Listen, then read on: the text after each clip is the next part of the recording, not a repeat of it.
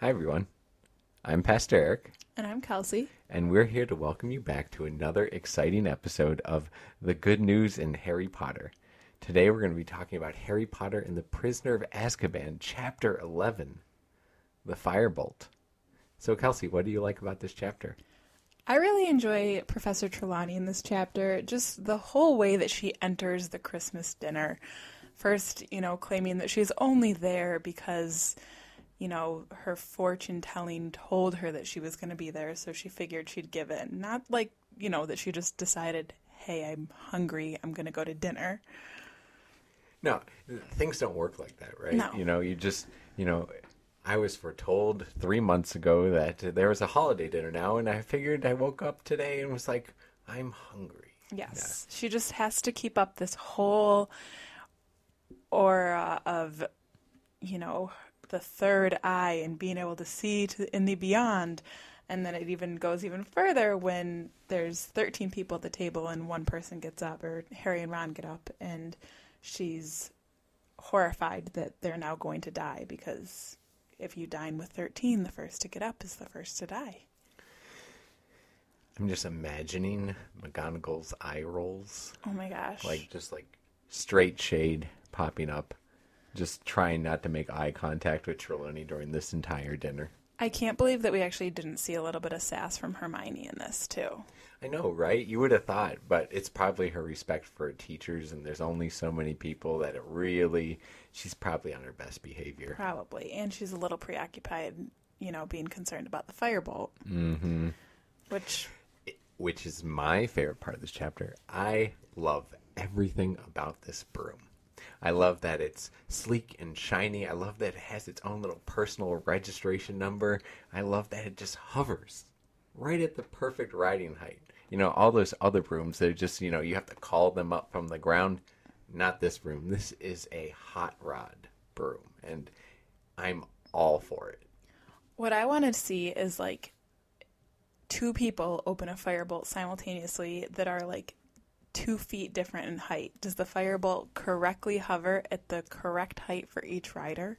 Based on everything that I understand about the firebolt, I bet it has customizable settings and probably its own custom smell. I bet you could change the smell of the wood.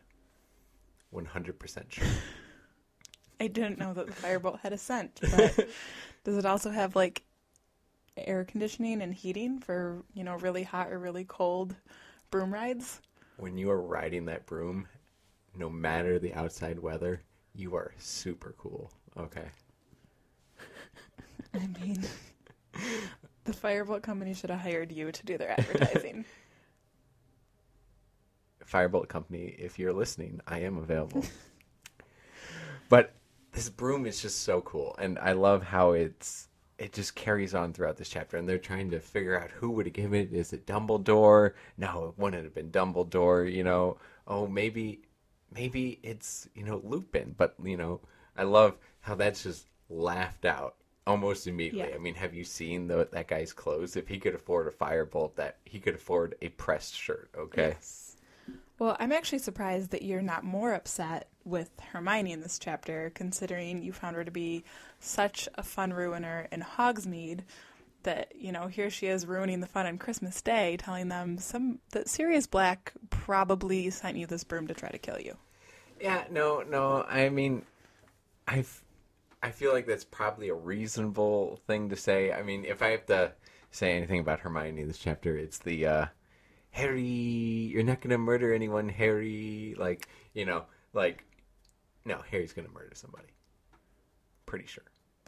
I mean, I would hope not. Everything that we've learned about Harry at this point, I think he's a little bit above murder. He's so angry in this chapter, but he's definitely very angry. And you can understand his and Hermione and Ron's concern for Harry. I love that when Harry comes down on Christmas morning, he can even tell that everything they're saying to him is a bit rehearsed, that they clearly talked about how they're going to calm Harry down and talk to him about everything that he learned in Hogsmeade.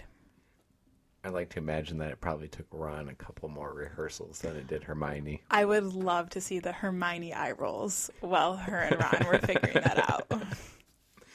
Yeah, but Hermione comes from a good point, and it's underscored by McGonagall at the end of this chapter, just saying, "Oh, you're not writing that thing. We have to double check. Make sure that there's no jinxes because it's very suspicious that you, Harry Potter, are anonymously gifted a broomstick that I can only imagine costs thousands of galleons."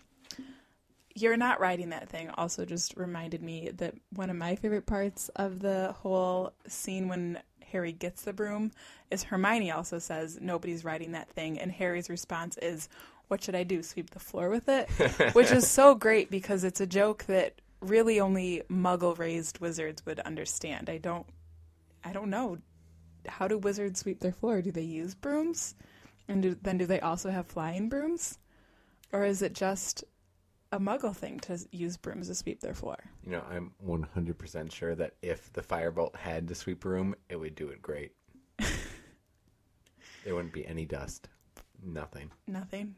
Would it sweep the floor itself? You wouldn't have to do it yourself? Oh, yeah, for sure. Of course. But I thought that was a funny little comeback and some good humor mixed into this otherwise pretty tense literally scene. Hermione's probably the only one that would have got that joke. Yeah, exactly. In the entire school. Yes. But, Harry is just burning hot with rage in this chapter. We enter in and he's, he doesn't want to confront the Weasley twins. He sleeps in. He spends his day in bed. Even Ron goes after and looks for him, and he pretends to be asleep because he's just so mad at the entire world. Those who lied, those who hid, at Sirius, who betrayed, everything. He's just so upset. And nothing seems to really snap him out of it. Even getting Christmas presents from the Weasleys, which has always been so meaningful to him because they really accept him and treat him as part of their family on Christmas, which is something he's never had before. Even that doesn't really faze him this time because he just is so focused on this rage. Yeah, and it's so out of character that we almost don't even recognize Harry through this. Yeah. And, all the way up until they get to Hagrid's hut, he's just consumed by this anger. And, you can see it in the way that he knocks on the door. It's awkwardly outgoing and confrontational for Harry. Exactly. And the fact that Hagrid, somebody who has been so true to him and Harry has valued so much, all he can think about now is telling Hagrid off and taking out all of his rage on Hagrid. And then we see Hagrid open the door, and he's clearly disheveled, sad, sobbing, throws himself on Harry, and immediately we see kind of this strange, enraged Harry melt away, and the Harry that we know and love reappears. Yeah, that door opening is literally just such a pivot point. Mm-hmm. And, in spite of all of that rage, all of that anger, and all of that, self-righteousness that Harry is bringing to the table in that moment where he's going to tell Hagrid off how he failed him. And it all just goes out the window. And I think it's a real testament to who Harry is and the friendship that he has with Hagrid, that, no matter how angry he is with Hagrid, and he's pretty justified in being upset with Hagrid. I mean, it's out of character for him, but you can see where he feels betrayed by his friend who, up until this point, has been pretty honest and forthcoming with him.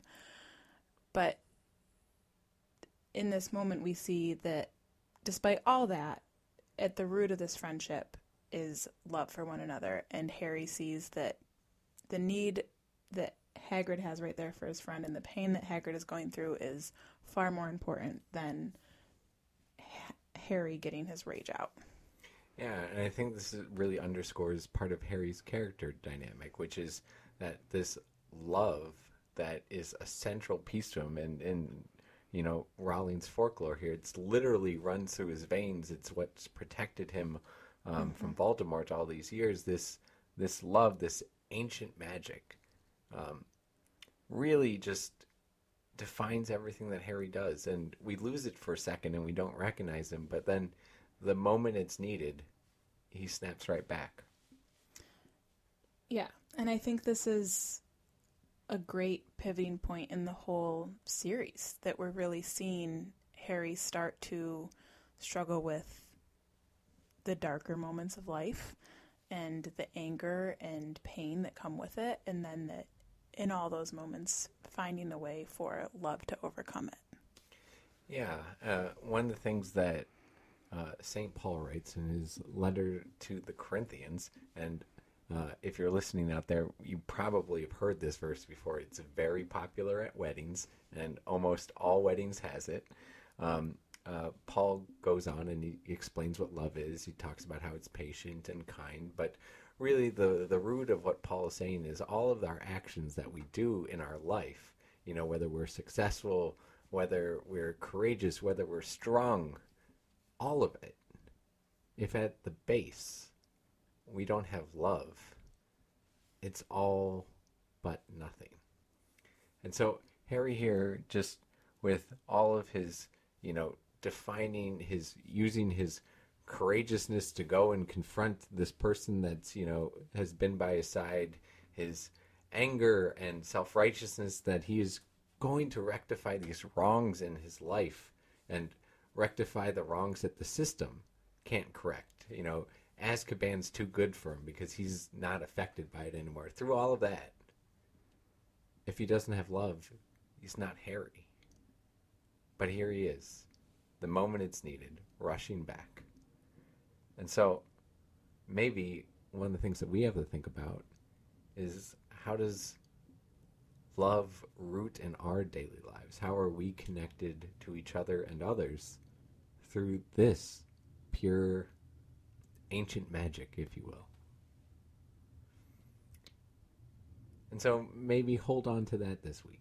Think about how you're living your life, maybe the actions, maybe your day-to-day, the people you see, the people you talk to, maybe what you do. And how are you rooting those things in a love that makes it more than just, as Paul says, a noisy gong? So hold on to that this week, and we'll see you next week on another exciting episode of The Good News in Harry Potter.